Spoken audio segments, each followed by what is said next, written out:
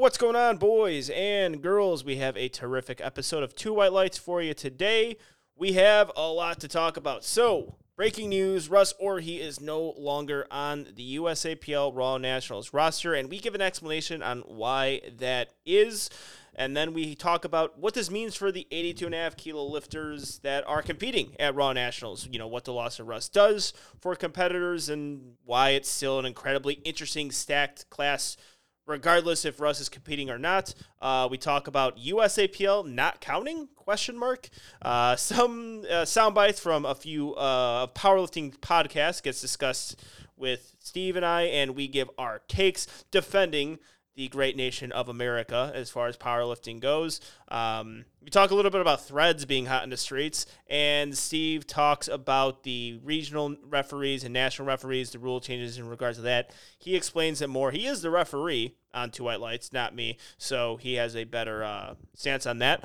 This episode is brought to you by Left Bros. Ladies and gentlemen, go to leftbros.com and get yourself the best merchandise in powerlifting. Use that promo code 2WL15 to save yourself some money on Left Bros merchandise. Make sure you're following them also on Instagram as well to check out their drops and check out, this people repping the Left Bros brand. Also, go to twowhitelights.com and get yourself some merchandise on our website. And also, like always, subscribe on Apple Podcasts, leave a 5-star rating and review. Subscribe on Spotify, leave a 5-star rating there as well. And also you can subscribe on twowhitelights.com to stay up to date with your favorite podcast, the Two White Lights podcast. And without further ado, here it is, Two White Lights. Yeah, just saying something to get some pussy. Oh, baby, I like it raw. Yeah, baby, I like it raw. Oh, baby, I like it raw. Yeah, baby, I like it raw. Shimmy, shimmy, y'all, shimmy, shimmy, yeah. Give me the mic so I can take it away. Off on the natural charge, bon voyage. Yeah, from the home of the Dodger Brooklyn squad. Wu-Tang Killer, hubby's on the swarm. Rain on your college ass, this storm. For you to even touch my skill, you gotta go to one killer bee, and he ain't gonna kill down. Chop that down, pass it all around. And as promised, we are here again. No, It's not as funny for the people listening, but yep, again is a very, very strong again. No, man, I'm still in California. This is our first time doing it. I'm in California with terrible hotel Wi-Fi, and it definitely didn't come back and bite me in the ass. This hotel Wi-Fi that was extremely shady to begin with and choppy to begin with, but we're here. And well, to enlighten the listeners, first off, this is our second time recording this podcast. Totally the first time. Totally the first time we're recording. I'm saying it to cover myself in case this one sucks and I don't know what I'm talking about anymore, because all the good stuff, it's just off the cuff. I don't know if I can go off the cuff again. But yeah, we tried to record the whole thing while Angelo was in some hotel in California on crappy Wi-Fi, and he went to go edit it, and it only recorded like half the podcast, which is probably not the worst thing ever, because there were so many times I couldn't even hear what Angela was saying, and I just kind of was like randomly saying stuff in response. Yeah, well, that's pretty much the podcast, is you responding to me really late and my audio just not being there. I'm pretty sure it was using the 7-Eleven Wi-Fi that was across the street, the same 7-Eleven where a female was just not wearing any pants going into, and I just went into, and I'm like... Sounds like a solid 7-Eleven. Yeah, I mean, as far as 7-Elevens go, it's not that bad. But yeah, going into the California, just walked in that 7-Eleven, saw that, I'm like, I'm going to come back later. I'm just going to go back into the hotel room. I don't need to see this. And I did. That's what happened there. But yes, we'll see how this one goes. Maybe we'll talk about. Well, it's a 9 episode. It's a 9 episode too. So we got the. It's now a thing that apparently I just need to show alcohol on anytime I'm on camera, since I've set precedent now that it was on the big screen at regionals. So got a nice little scotch to go with the episode tonight. Yeah, I do like that video clip of me just like trying to put down your Modelo as I didn't know we're on the big screen. So like stop doing that, Steve. Don't. But we're here. again, doing the podcast, and we do have a lot of stuff to talk about. This will probably be about an hour podcast, but last episode, Russ out of Nats question mark. The little bit of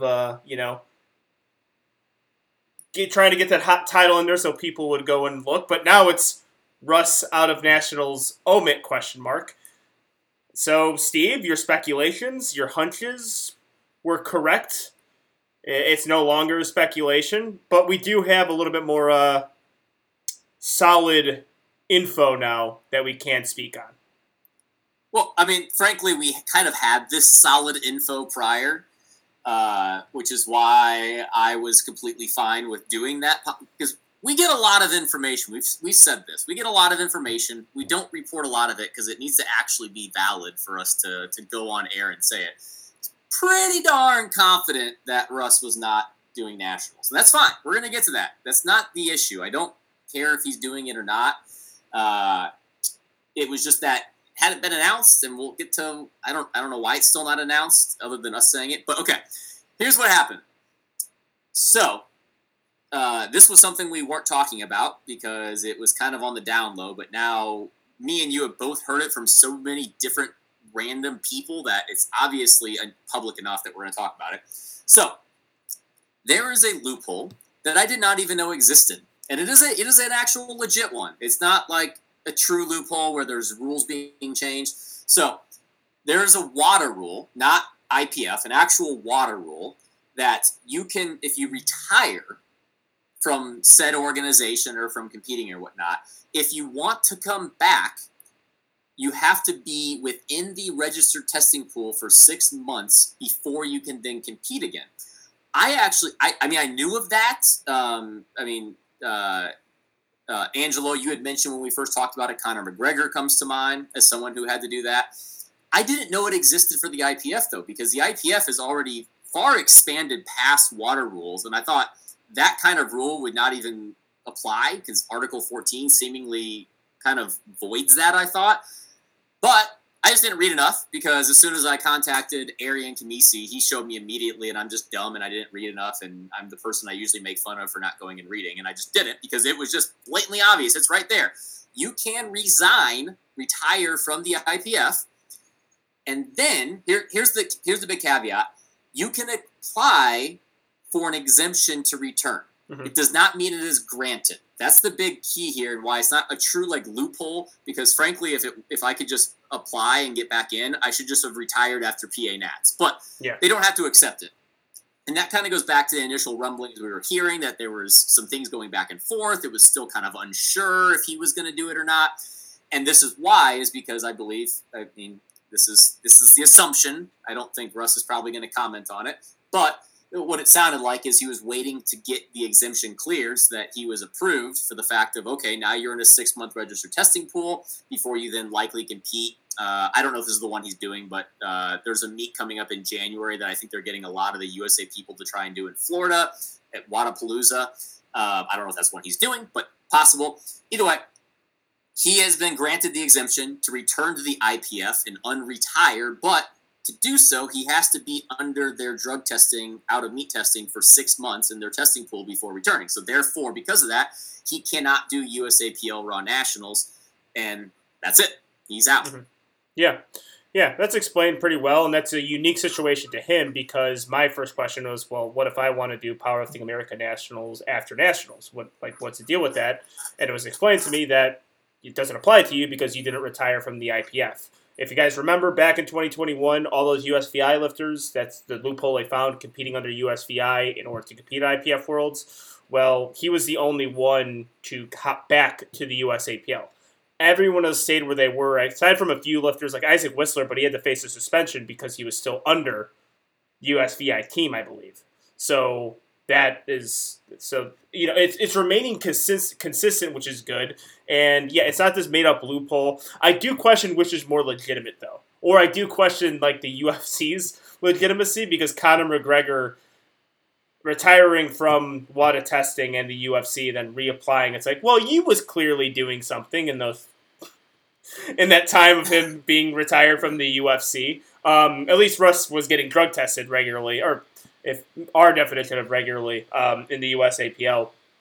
But at least there was that. So it's our definition is better than the IPF's definition. Yeah. The only people I know of that regularly get OMT'd are the Sheffield athletes. Well, I'm saying that. Yeah, I'm saying that because a lot of people in Powerlifting America and the IPF are like, when it was I think Arian made it public that, what pros are being tested out of meet regularly, and it was like, we're all tied for 3. People are like, that's way too low for pro lifters. I'm like, well, there's a lot of people in our federation. If we just flipped the federations here, I probably wouldn't be as tested as often as other lifters in Powerlifting America. I literally had Waskar reach out, and he's like, am I supposed to be getting OMT'd since I was at Worlds? And I was like, I think that's mainly the Sheffield people that get OMT'd.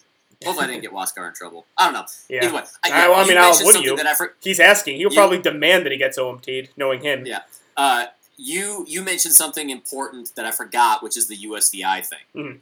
Because that's the big thing here. That's the reason why this has to happen, because he still remained IPF and didn't stick with the USAPL. Because if you stick with the USAPL, you can just switch. It's not an issue. Yeah. I still don't understand that. That doesn't really make sense to me, because going back to Rondell and some other situations, whatever. That's a whole other thing we've already talked about. But yes, since he was USVI, he either knew or someone in the know told him to make sure he retired, because if he did not retire, he would be under a suspension from doing that Korea meet still. Yeah.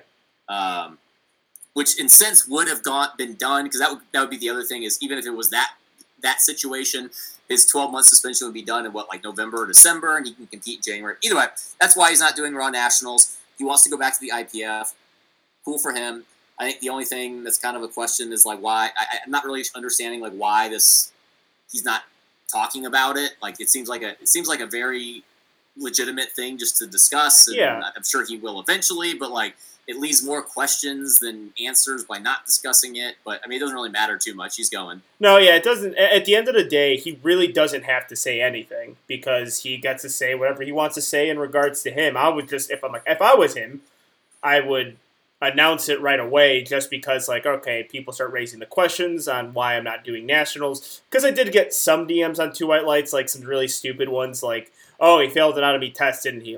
No, he didn't fail an out-of-meet test. And other people were just kind of oh, he's going to the IPF, and kind of, they didn't put the WADA thing, they didn't connect it, but they kind of just implied it okay, I guess he's just going to the IPF, and he's saying screw the USAPL, or a lot of people were saying well, he doesn't want to compete twice at 82.5 or 83. He doesn't, because he has a big weight cut. He doesn't want to do that twice, so he's just going to skip nationals, do a qualifier meet, then cut down for Powerlifting America Nationals. So only has 2 weight cuts as opposed to 3. And I'm not a bad thought, but that's not the case. He has to just fall under the 6-month thing, and if he announced it, it would have just been a lot more clear, and every lifter would have just understood and been okay with it, because if that's your desire to compete in Powerlifting America and IPF, then that's your desire, and that's your goal. A few could point to maybe running from competition, even though I don't think he would be running from any one of us. He's beaten everyone on the roster multiple times, in a primetime session or not. He's beaten us pretty handily, so he's not running from that. One thing that did come up was, why doesn't he just do 90 and not make that cut and go against Petrie in what would arguably be the biggest matchup in USAPL during this calendar year? And I was like, that does make sense, but he's made it very clear that he wants to stay in 83, that he's not going up to 90 anytime soon. In spite of what he might have said to other people, he's not going to 90 anytime soon. And no, if that's the thing, if you just control the narrative and what he does, he can just say these things and the speculation ends. But I don't think he cares about speculation. I don't think he cares about what other people say. You say you don't care. Does he? He's got a post. Well, no, he posts a lot that he doesn't care what people say, which is probably a good indication that you care what people say. Yeah, I think that's a pretty good indication if you have to post every single time that you don't care. I just want to announce that I don't care what anybody says on Two White Lights right now. Breaking news, Angelo Fortino doesn't care what anyone else thinks about him, his height, his bench press. I don't care. I do not care. It's like LeBron James announcing that he's not retiring. No one is. I have a general rule of thumb, and this really only applies to a very, very, very, very select few. If I'm not having sex with you, I don't truly care about your opinion. Jesus, when that sentence started, didn't know it was going to end there. Just putting that out there. Thought that was I was thinking of all the crazy things you would say. And then Angelo, we haven't had sex, but we've had to cuddle at multiple meets. So I kind of have you.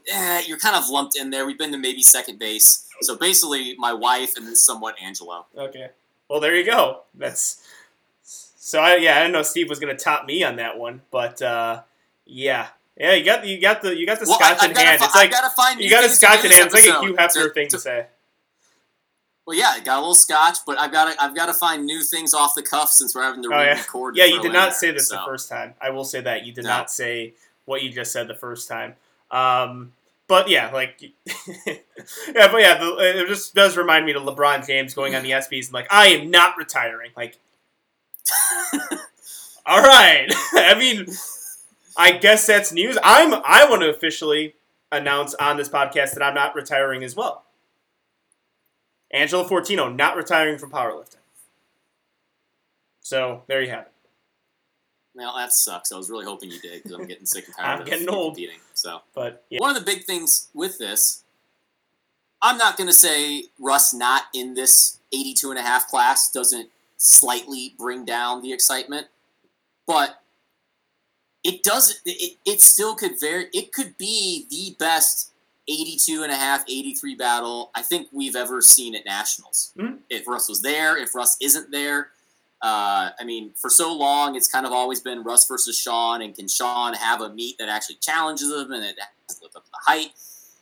This year was, I mean, everyone's going to be like, oh, you're going to say it's going to be different. This year is going to be different, and not because of Sean, but because you have Sean, you have Jamar, you have you have Chris Perez, Sean Jin, Sean Jabril, Lucky, Gerald Scott, Lucky. It's deep, really deep.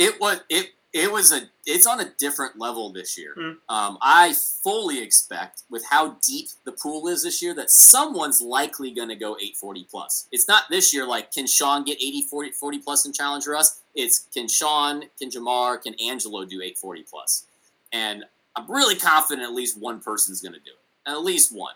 I mean, Things are looking really, really good. Frankly, your training took an uptick this last week. Yeah, kind of. It seemed like. Yeah, I mean, there's the question that is begged, and also just over the weekend, somebody did say like, which this is my point. Like what you said, Russ leaving does add just a little bit of a different scenario for competitors, and this is a perfect example of it. Somebody came up to me and was like, and they meant well, and I'm just saying it, but they're like, oh, you might actually win nationals this year, and I'm like, thanks. Like, yeah, I don't know if you'd be saying that if a certain other person didn't drop out, but I'm like, it was a compliment, and I get it. And that's kind of the thing that I think it's in everyone's back of my mind, like, if you do win, if you say don't total exactly what Russ totals, the question is going to be brought up. And I think I brought this up on last podcast, and, if Sean wins, it might just be like, oh, well, he finally won now that Russ is gone, huh? And it's like, shit, the guy can never win. 100%. 100% that's going to happen. If he does like 850, if he does 850, it's still going to be. It's going to be Russ wasn't there. He can find. Yeah, it will. 100%. Yeah, it is what it is. That's powerlifting. I mean, we do that to other people. That's sports. I can't be too upset. That's sports too. If it was any other sport, it would be the same thing. People would be raising those questions. But I mean, this is not like if that happens to Sean. I think I can honestly say he wouldn't care. He doesn't have to announce that he doesn't care, but. For me, that's the thought that I was having, going in, like, okay, we're just going to be still compared to Russ, but I honestly don't care. Because I think if you're a lifter within the sport, especially you are competitive within the sport, and you're, say, in the top 10 or top 5, and you think you have a legitimate chance of winning, you're not competing because of one person. You're competing for multiple people. And yeah, that plus, whoever, I mean, we're going to get to the USAPL doesn't count in a little bit here, Mm-hmm. but this is going to be a more competitive group than we saw at IPF Worlds. I mean, the USAPL side has been more competitive than the IPF side since the split. Whoever wins this year is the best likely, assuming everyone you gotta doesn't hit the absolutely numbers. tank. You got the numbers, but assuming they're going to go 820 plus, or let's say 835 plus. 835, give Delaney that he did 835. Yeah. Someone goes 835 plus, and they win this. They are the best 82.5, 83 kilo lifter in the world this year. And you can't say Russ is the best this year. Because let's take a guy who just doesn't compete in football for a year. Yeah. Are they the best quarterback? Because still, even though they did not do anything that year, they took the entire year off.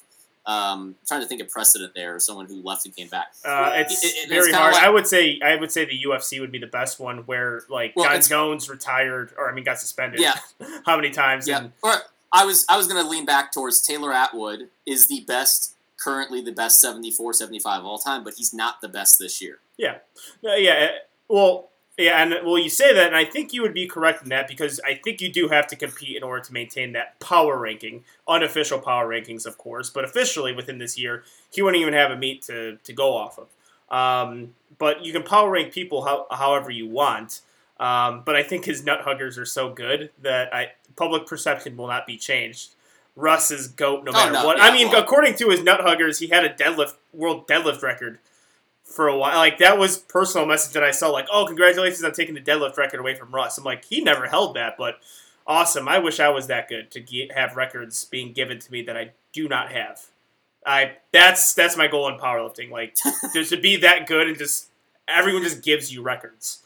Well, and weighing a weight class up at the same time while you do it. Yeah, that would also be great. There's that. But if I'm being honest, as a competitor, going into this meet, Russ was obviously the guy you're keeping pace with, and you're thinking about Russ because he's number one, and he's the undisputed champion, I think, in this weight class. He's been arguably the best champion in powerlifting.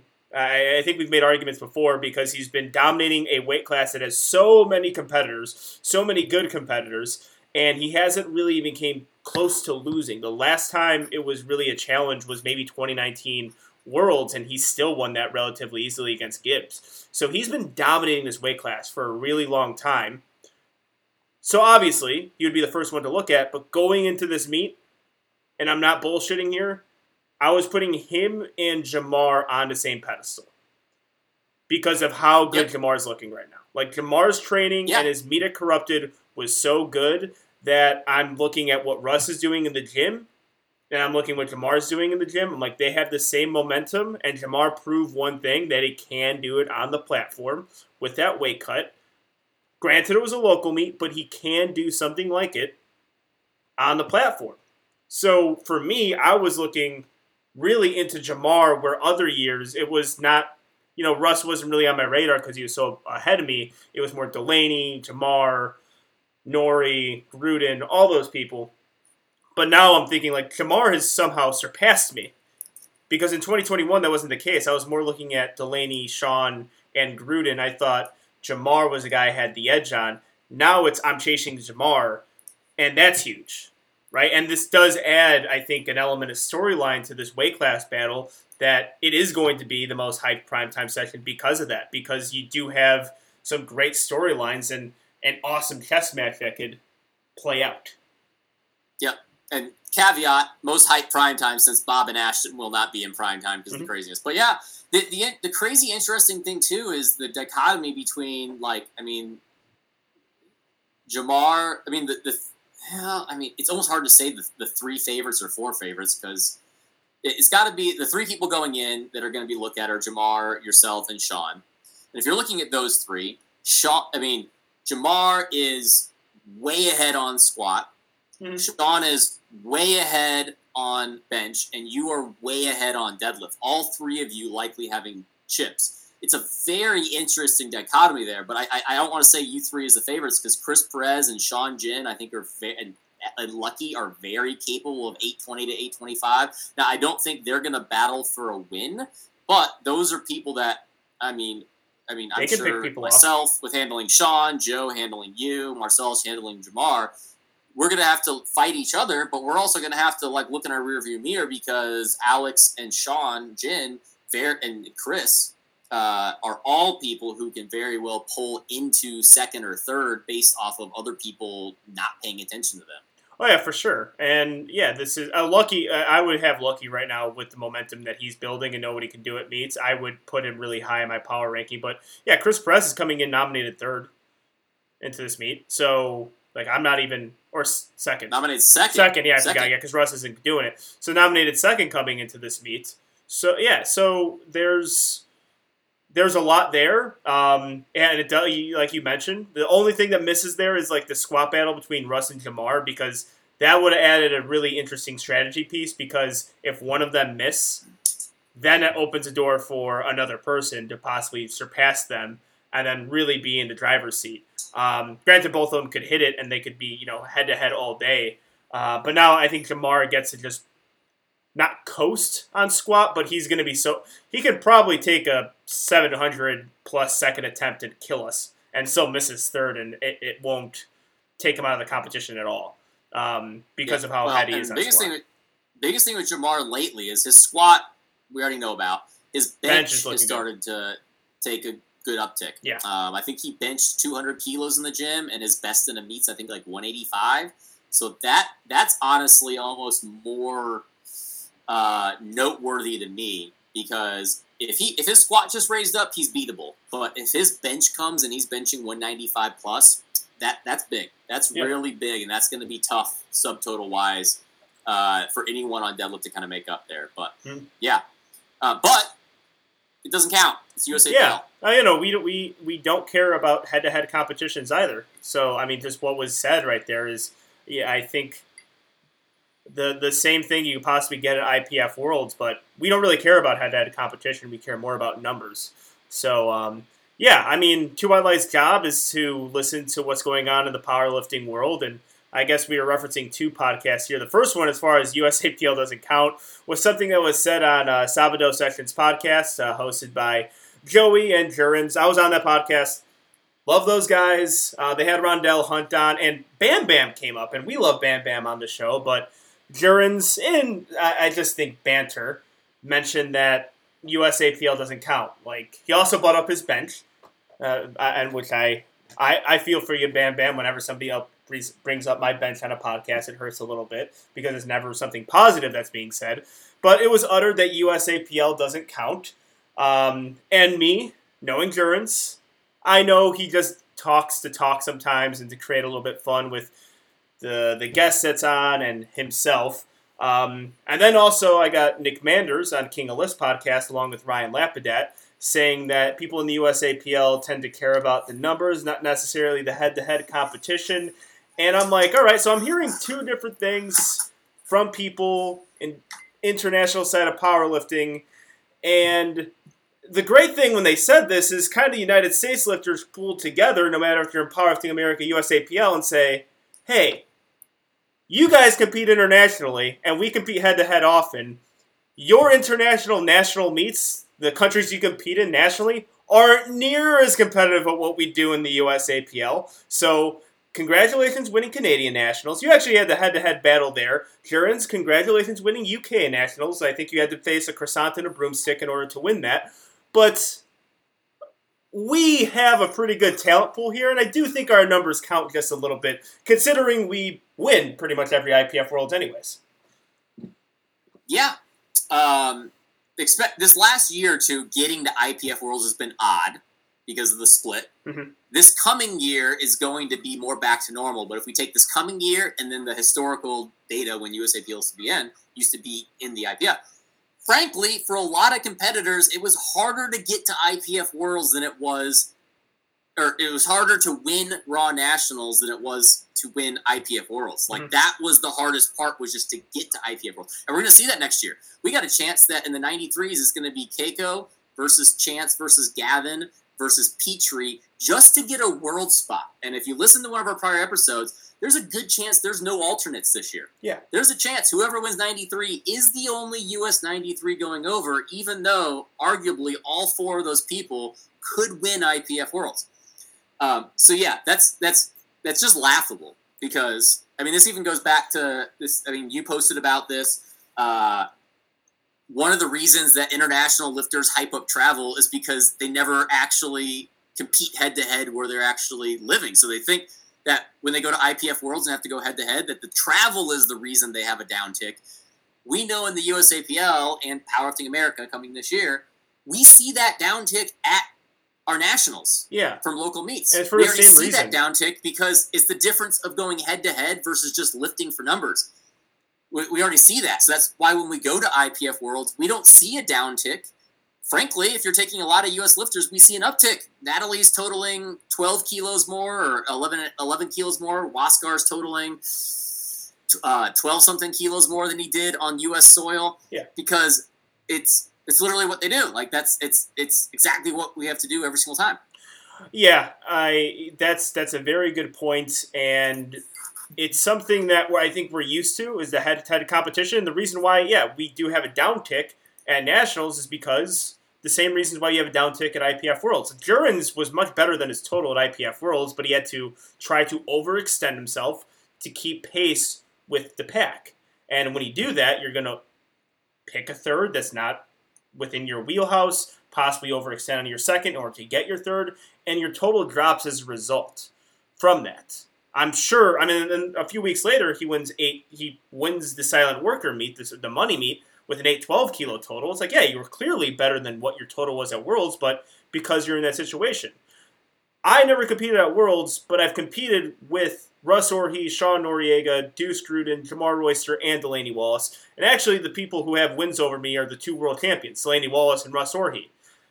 I'm pretty used to head-to-head competitions, and I know things can go really poorly for me at one lift because I'm trying to keep pace with those guys. I could have easily got 6th or 5th at both the nationals that I got 3rd and 2nd in.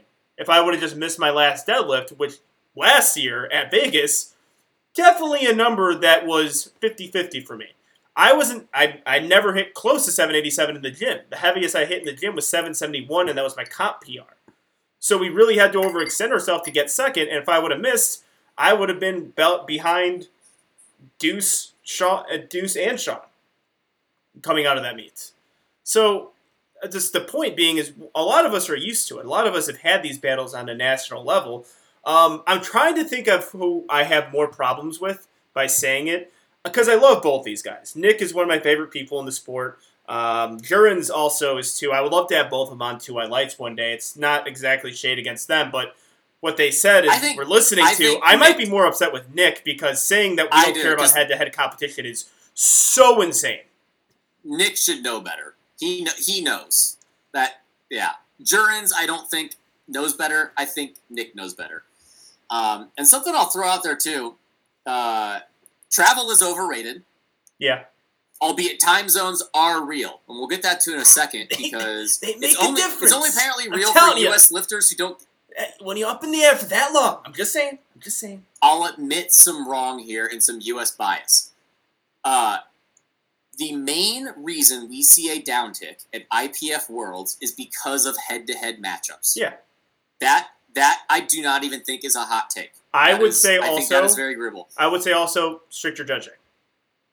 Just in general. Stricter, how about random judging? Yeah, it's either stricter judging or bad judging. So, I'm erring more on the bad judging. But the travel is overrated. Yeah, if travel was an issue, we wouldn't see New Zealand dominating with 40-plus hours of travel. And where we see people from outside the country calling Worlds a different animal and we make fun of it, I'm going to backtrack a bit and say, you know what? I'm a bit too U.S. biased because in the U.S., when our lifters go to Worlds, they have very similar experiences trying to win nationals on U.S. soil. It's not a different animal. It's really not that different. They're going to have to fly 5 hours to Vegas to go head-to-head in a class that's 3 to 4 deep and have to play the whole game, just like they're going to have to do traveling 10 to 11 hours to go to Malta and Worlds. It's not that much different. It's not a different animal. Like, that's why we see Waskar, Natalie, Chance, and a lot of our U.S. lifters go over there in their first time and do completely fine. You know what? If I take away the U.S. bias and I put myself in shoes of the other countries, it is a little bit different because they are going from never having direct head-to-head competition in their own country, because if I go look at all the world champions, not a single world champion outside of the U.S. lifters, which frankly the U.S. lifters really didn't have a ton of competition this year, but that's going to change. But if I'm taking the other countries, not a single world champion had any true direct head-to-head competition at their own nationals. They are at minimum at least 20 to 30 kilos above second place. Yeah. Yeah, I would argue that occasionally in the USAPL, the local meets were more competitive than some of these national meets internationally. I think these pro qualifying meets too. I mean, a good example of this, and maybe I'm just using my weight class as a bias. You're using our country as a bias. I'm using our country and my weight class as a bias. Duran's got 812 at that silent worker meet and was able to win, correct? Yeah. I told this. Did he win overall? I think he won overall.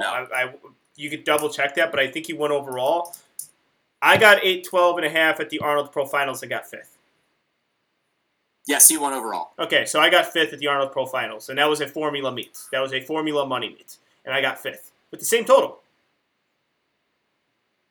So the competition just overall is very good, and the silent worker meets have some good lifters who are lifting on formula.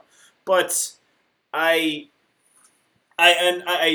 do also recall the same thing Nick said, and again, maybe just on a podcast, he said some things. Nick, again, I love you. You know I love you. Jurens, you know I love you too. But Nick said, well, Natalie and Waskar, they're one of 400 people, or they just brought up Natalie, not Waskar. They're one of 400 people who are able to do that. Like, that's not even statistically true. They're one of 400 people. So that means 399 people really struggled with the travel. That's not true. And also, we can make a list of all the people, their first time doing Worlds, they won. We can make a list of how many people who did that. So if you're going to be able to make a list on it, then it can't be that true. I know we're talking about it a lot, but it's. Well, I've heard it from multiple people now, so therefore it's starting to get me a little bit riled up. Well, it's no one from the U.S. It's the international lifters. I mean, well, hold on. Jurens had to. Hold on. Who? I think one person who occasionally does this on the American side is Chance Mitchell. I think Chance Mitchell would bring up a lot of that. Rondell Hunt brought it up too, where Chance have said in the past, like, oh, the USAPL, who cares about that? The judging, it's like, dude, you were the USAPL guy for the longest time, then all of a sudden he goes to the Powerlifting America and the IPF. Now USAPL doesn't count. So there's an occasional U.S. lifter who would say that about the IPF. I think Taylor Atwood, too, would occasionally say that because, I mean, I've been talking a lot about threads. Taylor Atwood's been a gold mine on threads, and he said...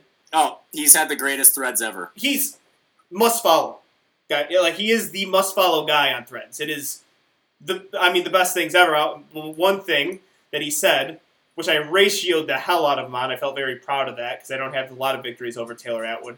He said, you have 364 days to prepare for one meet, and that's IPF Worlds. Are you willing to do that? I'm like, one, that's just incorrect.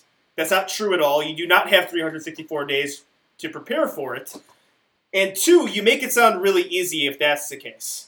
Because I was saying you have 12 weeks technically to prepare for Worlds. That to me is harder. 12 weeks comparatively to 364 days. Deadlines are always more difficult. He responded by saying that, you know, I can't even win nationals, so why am I talking? And I'm like, you're talking to a 2-time AWPC world champion. So we're kind of the same people, you and I, Taylor Atwood. But, yeah, I do think some people in America have that. I do think we're becoming more patriotic. That'll make Taylor Atwood very happy. And we're kind of binding together. If you go on threads, Jesus Oliveras, Pablo Oliveras, they jump to the aid of Bam Bam and what was said on Jurens' podcast. Jurens and Joey's podcast. So that's good. I mean, we're kind of binding together there, but I don't know. I am seeing a little bit more often, and if this is the actual thing that's being thought of in the international side of powerlifting, it's a cope. You're coping. Well, I did make the entire Google spreadsheet showing that there was no statistical relevance to travel. So if anyone wants to expand on that and do the other years, I'd welcome it and like actually use travel distance to look at like performance differences on short travel versus long travel. I don't think you're going to find any, as well as time zones don't have to be real if you're from Europe, considering that they don't change time zones. Even South Africa was in the same time zone as Malta. Like they don't have to change time zones. I've already mentioned it, but if anyone has an excuse, it should be New Zealand. And they crushed well. it. Like, they all killed it. Yeah, they do well. Like, they were great. They should have, based on travel, and that the fact that they went 40-plus hours and most Europeans only went about an hour and a half to 2 hours, there should have been just a massive difference in performance. And we saw zero. We saw Tim, we saw Carlina, we saw Evie. I'm forgetting a couple. Timmy Tope, is she from, I forget. Anyway, they crushed it. It was no issue. The difference with Worlds is head-to-head battles and strict/random judging. That's the difference. Yeah. That's the different animal. And you know what?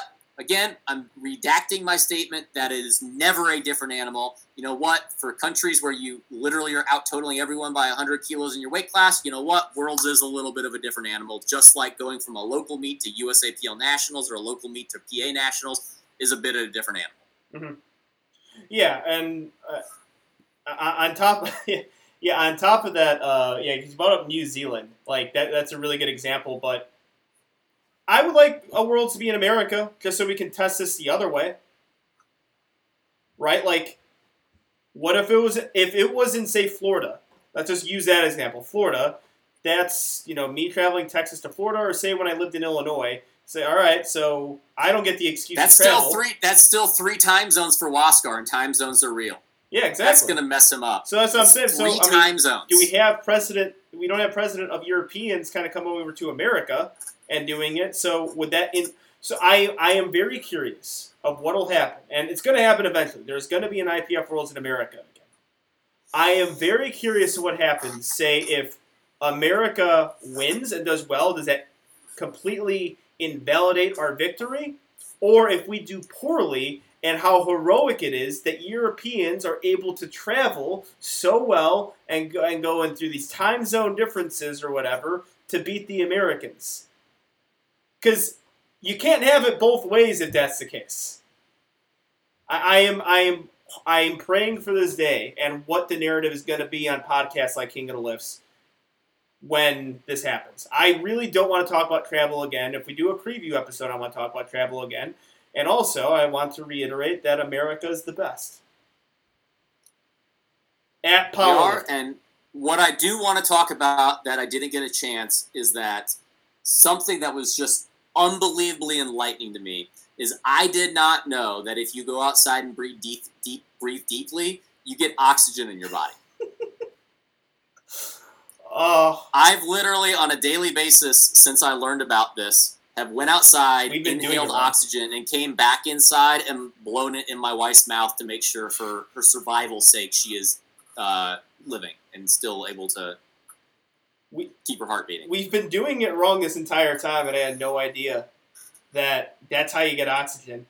That was the greatest... That was... I mean, Threads was only 2 days old, and we can't top Social that Thread. That counts as, well, no, you can't say the greatest. So wait, let's pull up the awards. I gotta add. We gotta do Thread of the Year now. Is it social media post of the year? We gotta do Thread of the Year. I don't know, because Thread of the Year, I guess we might have to, social media post of the year is going to be the most stacked competition we've ever had, because we have Joey Flex's Voluptuous Lips post that was on his story. And that was Troll of the Year. Troll of the Year. Troll of the Year? Okay, so it's separate. Yeah, social media post of the year. We've got IPF New Year's post, Elite FTS mixed grip post, Dear USPA butt pick, and the girl who called us sexist for using the term biggest upset. So now we got Thread of the Year. We got oxygen in your body, and then what was the one that you did that was epic? Yeah. I was about to say all of them are pretty epic, Steve. No, come on, my Thread game is pretty strong. SBD launches sound like WNBA team names, which we're going to have to get to in a second. I don't know if we can we can't. This is where it sucks that we're re-recording, because the original recording of this was so epic, and I don't think we can redo it sucks. The same but no, I'm just going to pose it to you guys. If we can't do this because powerlifting nor the WNBA is popular enough. And it wasn't an insult towards SBD because WNBA is a legitimate sports organization. I respect it. I respect it how it is. But going through the SBD drops, I'm like, why do they all sound like WNBA team names? And then if we had a game, say, you guys see that like some random influencer has a microphone, they go up to people on the street, like, is this an SBD drop or WNBA team name? Yeah, I think they'll go in the same, but nobody knows both of them. So let's play it real quick. SBD drop or WNBA team name? Storm. Trick question. They're both. I was thinking for a sec. Is it? Would it be Tampa Bay? Tampa Bay Storm? It's Seattle. No, Seattle. Oh, that would make Storm because Tampa Bay has the Tampa Bay Lightning. That's where I was trying to connect. But I mean, let's go through. So one, Pete did clarify that a lot of the inspiration comes from Marvel. So now we need to decide: is Marvel stealing from WNBA or is WNBA stealing from Marvel? But Marvel. The so they're Marvel. They're not the ones that anyone knows. Like I never heard. Because when he said that, I'm like, all right, the X-Men and Marvel, these are the superheroes I never heard of in my life. I don't follow Marvel and X-Men that closely, so that makes sense. But I'm like, I guess you couldn't name them, Iron Man or Hulk. You couldn't name them people know because people are like, that's tacky and weird. But continue. I was just going to say, I was going to go through Atlanta Dream, Chicago Sky, Phoenix Mercury. We already have a Phoenix drop, so now we need a Mercury drop. And honestly, that would be Mercury actually is a color palette. We could have a cool thing here. So Pete, Mercury, next SBD drop. Chicago Sky, absolutely. You can do a baby blue. That would work. Washington Mystics. Yes. Mystics. Indiana Fever for like a reddish tint or some type of temperature real type thing. Hot red. Not the actually the burgundy that they released. I forgot that. I think that was Phoenix. Was that the Phoenix drop? That burgundy-ish? I'm not sure. Yeah, I think that reddish one that they dropped was Phoenix. That a fever can be like a dark red with the black SBD. 100% that could be a drop. I'm giving SBD a lot of great ideas here. Yeah, we need commission here. Yeah, use promo code Angela10 for Stoic because Stoic drops just colors. So I'm not saying anything. Again, it's not insulting. Stoic's just navy blue, black, purple. That's our drops. White. We don't have like different names for them. At least I don't think. I think we do olive green. I think we just keep on naming them after colors, which is what they are. It's just. But the reason it's WNBA. So let's see if I can say this right. Most like men's pro sports typically are based off of animals or some type of warrior from different countries. Or that's deep historical meanings. Baseball's like deep historical things. Because it's been around forever. WNBA is a lot more of like mythical type stuff or like elemental. So mythical and elemental, and that goes hand in hand. Most of SBD is mythical and elemental. Yeah. So that's why it literally is so perfect. Yeah. Well, I agree. Personally, I think I'm the best threader in powerlifting right now.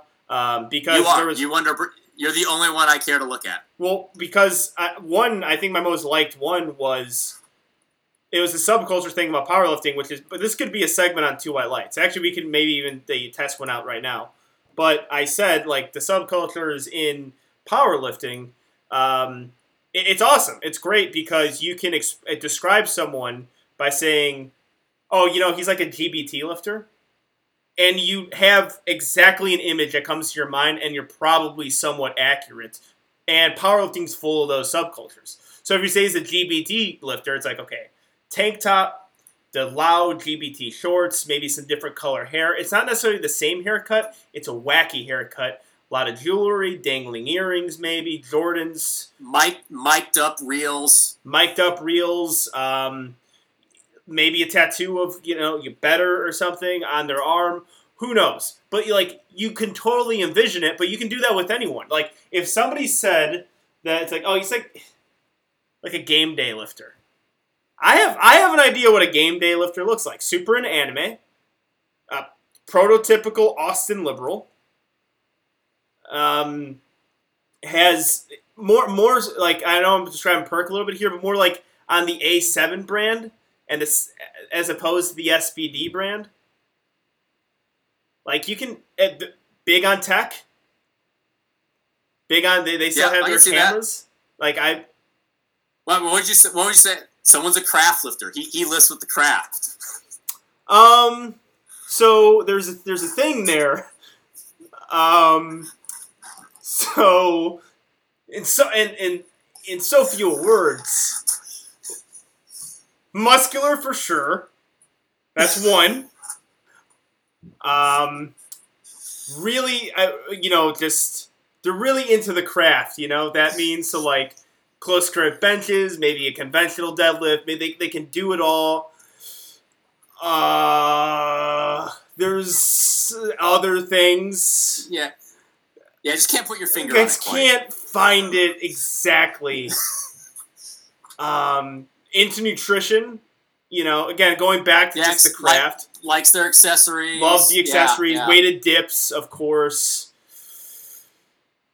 Yeah, there's something else. I will troubleshoot that. You know what? Let's leave it up to the Two White Lights audience to figure that one out, because I'm almost there. I feel like, but yeah, but yeah, yeah. Everyone has a subculture, so you can do that for a lot. Two White Lights fan, Two White Lights lifter, chiseled jaw, but they have a great beard to go along with it. You wouldn't even know how good their jaw is. Just super tall, muscular, doesn't even look like they powerlift. Looks like they should be playing other sports. Big eyes, like just a perfect nose shape. They're just an absolute Giga Chad, the Two White Lights fan. Just what you wish you were is a Two White Lights lifter. Yeah. That's what you wish. Massonomics, doesn't compete, Jefferson deadlifts, has a garage gym, likely between the ages of 30 to 40. Nice beer belly. Likes beer. Yeah.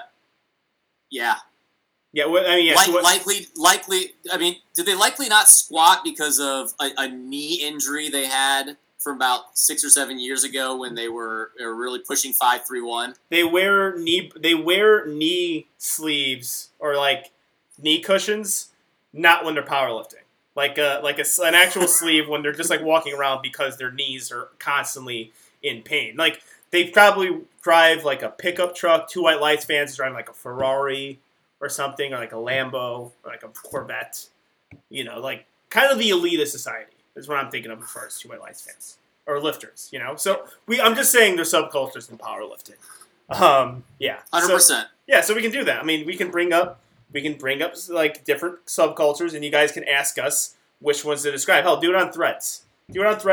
Mention Two White Lights. Say, do a description of this subculture, and I'll try to do my best in order to describe it. Because I think I actually can do it, because it's there. It's there, and they're quite noticeable and evident within the sport. But, all right. Now, I think that was it as far as the meat of it. But there has been the regional and national referee changes, which you definitely have a better idea on than me. I cannot begin to describe it. I can't even fully describe it, but this isn't a huge deal, but it's just another example of USAPL overcomplicating something that should have been simplified. Because when I heard that they were going to adjust the rules to become a national referee to make it more accessible, it's like, awesome, that's been needed. Because if people didn't know, I think I might be a little bit off here, but I believe there was 3 main things. 1, you had to ref 6 meets. 2, you had to be a ref and doing this for 2 years. And then 3, you had to take your practical at nationals. The barrier for entry of that is tough, especially the fact that you have to do 2 years and you have to do it at nationals. Because, if there's no reason to be at nationals other than to ref, you're going to have to pay your way to get to nationals just to take your practical.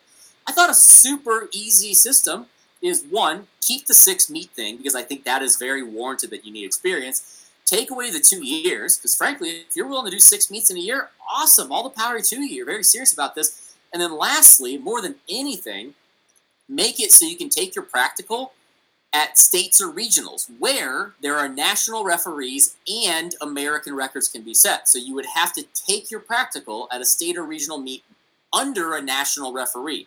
I see no reason why that's not close enough to nationals, considering all of the same stipulations can occur and you're under a national referee judging possible American records.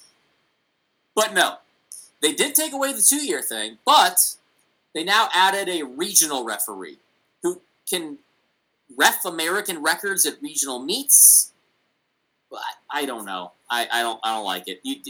It was I can't even explain all of it because it didn't make sense to me because it was just a complete overcomplication of something that should have easily been simplified. Yeah. There was no broken system. State and national refs are awesome. There's two. That's a great little system. It was just lower the barrier of entry to becoming a national ref. Yeah. I agree with you there.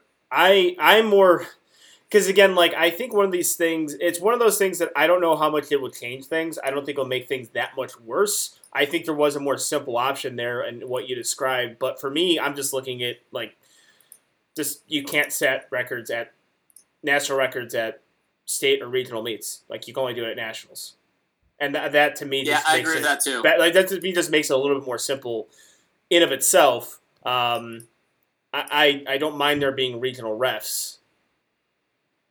But I can't see this being much of an issue, but there's only one referee on this podcast, and it's not the one speaking right now. Yes, I am indeed a referee. I'm going to have to re-rant about this, I guess. Yeah. Is considering the DMs I get occasionally about how I've never volunteered and I do nothing for the sport. I need to start refereeing and doing stuff. I do think people forget I've directed 8 USAPL meets, 16 strength competitions in total if you take in strongman and push-pulls. I'm a state referee. I spotted and loaded, I think, 6 or 7 times. Yeah. So when I say I can have an opinion, I think I can actually have an opinion on this. Like, before anyone DMs me and says, oh, you don't actually referee or volunteer, I actually think I do have an opinion on this. Yeah. I'm trying to find the rules here. I only find the rule book, and I'm not going to read through the entire rule book. But I was going to say you get all of those DMs of how you don't do anything for the sport. I never do, and I complain, I think, just about as much as you do on this, but I never get those same DMs, which is amusing, and it kind of makes me happy in a sick way. Yeah. Good. Great example of this is the Barbell Brigade Open. Awesome meet, by the way. William Sandoval killed it. I commentated the meet. It was great, it was awesome being there, but some things that happened is like like in between sessions, I had to work out. Like, there was no other real time to work out. So me and the TSS spotting and loading crew worked out. And then more people would come up to me and be like, man, you're doing commentary and lifting today? And I'm like, I feel like some other people in this room are doing way more than me. And maybe the spotting and loading crew are doing the same exact thing. And then they go back on the platform and spot and load some more. But it's okay to give me all the credit. Like, I'm sure the TSS spotting and loading crew had people come up like, hey, you guys did great today, thank you. But the fact that I got, like, multiple people saying, oh, dude, awesome job today, thank you so much for coming out. I'm like, I talked into a microphone, and that was it. That's all I did. I sat down, and I was drinking water the entire meet. Just drinking Gatorades and waters and protein shakes, and was speaking. It just... Well, I'm don't discredit that. As someone who has spotted and loaded and directed meets and left, power rankings,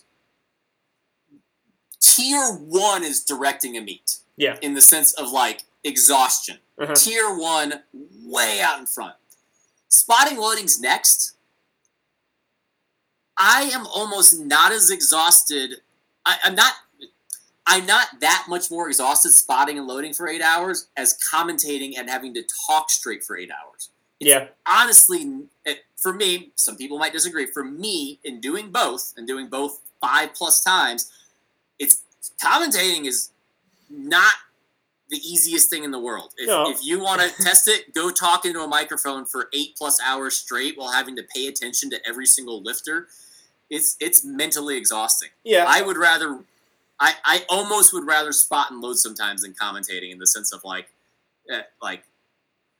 because spotting and loading, while it takes focus, it doesn't take you having to find ways to make up things in your head to make commentating interesting for 8 hours on a 4-platform meet. That is a good point. But I'm just saying, maybe just in between sessions, me lifting, the spotters and loaders doing their lifting days in between them spotting and loading is probably more impressive than me commentating and then getting my lifting session in between.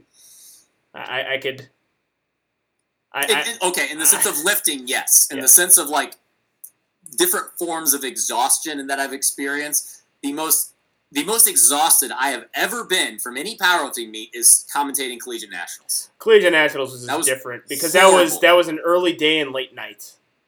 That was worse than directing a meet. Yeah, that was brutal. That was a different animal altogether. But yeah. Hey, hell, I mean, if we want to bring this back to the conversation of IPF Worlds and this, at Nationals in the Arnold, I had to commentate then compete. The IPF Worlds, I wouldn't have to do that. You didn't have to travel though, so yeah, I didn't have to travel. I would have rather fucking traveled than do that. Then organize all the commentary the day before I'm competing, making sure that people are there on time, getting paid too, and then competing the next day. And then commentating the regular session before. So yeah, I would rather go to Malta. Malta looked pretty darn fun. I'm really disappointed that for multiple reasons that wasn't going to happen for me this year. But that was a good spot, considering you can easily go to Malta's a nice place, and then 2, you can easily hop up to Italy or go over to Spain or France anyway. afterwards. I mean, Europe. That's it's the really great cool because it's not. That's a good thing about Europe in general. And their time zones stay the same too. Well, God, we were talking about nations the size of Minnesota. These places are small that we're talking about. These countries are small. That's again. I guess we get back onto this, but you talk about UK nationals, you talk about French nationals, Italian nationals. If we had Texas states and everyone had to compete in Texas states, that would be so much harder to win. Because Texas is the size of 19 of your countries. The United States is just different. You're dealing with a superpower. We're too damn big. I can't take a train to any of these places less than days on end. So we have to all fly for our shit. We're so big that we have a third drug-tested federation that has 15,000 members that no one even talks about. We have I don't even know the numbers now because now it's going to be split between USPA and WRPF, but we literally have a third drug-tested federation that I don't think international lifters even know about that has 15,000 lifters. Yeah, there's a lot. There's just so much things going on here. It's so big. It's just it's different. It's we're not playing. If we're all of our own individual nations, I still might not see. might see the world stage. If Texas was a nation, I don't know if I'll ever see the IPF world stage. Well, and Sean's moving there too. Yeah. So so I don't know. I would have to move back to Illinois in order to get Illinois, that. Well, that would be equivalent to who was the strange countries that clearly had someone just figure out what powerlifting was yet a day before and go and compete. Hell, it'll still be more prestigious. Probably Chinese Taipei. Was it Chinese Taipei that had the lifter that totaled 300 kilos, a male? Probably. It was something insanity. Yeah. Let me look. I can pull it up. Yeah, so something like that. I mean, Illinois would have better prestige than that because we have at least people who know how to powerlift in Illinois. But yeah. It would be crazy. It would be crazy if Powerlifting America. Chinese lifter totaled 307.5 kilos in the 74 kilo class at Worlds. Yeah. Okay. So there you go. So if we just made all 50 states their own individual nations, then I think it's comparable to Europe. But Texas would still be so hard to get out of, and Carolina, and Georgia. And all these other states. It would be crazy though if Powerlifting America adopted a format where you had to win your state. in order to make it to nationals. I mean, they will never do it because it's stupid, but it would be crazy if they did that. Then it's like maybe if people start to pay attention to it, maybe it'll just kind of lighten up that light bulb. I wouldn't do it, but regional could actually work well if you separated into like 5 regions and you had to win your region to go to nationals. Powerlifting America could adopt that because they probably have to keep their national roster small. Yeah. Like, if they get a big influx of lifters, that might be a big problem. So, if they just have regional meets. That would be pretty... that's why I want to see with the collegiate system. But, yeah, who knows? Yeah. So. All right. Well. All right. We got it. Take 2. Done? Yep. Take 2. Successful. We did it. Do we want to do any random stories? I've got one if we want to go about it. You know what? We should hold off on it. Random life stories from here on out. We should hold off on it because we're at an hour. And I think 63 minutes on this one's going to be good. So, all right. Yeah. We shall do it. Sorry for the delay, guys. We got through everything that I wanted to talk about or we wanted to talk about. We'll see you guys next week. More 2 White Lights. Peace.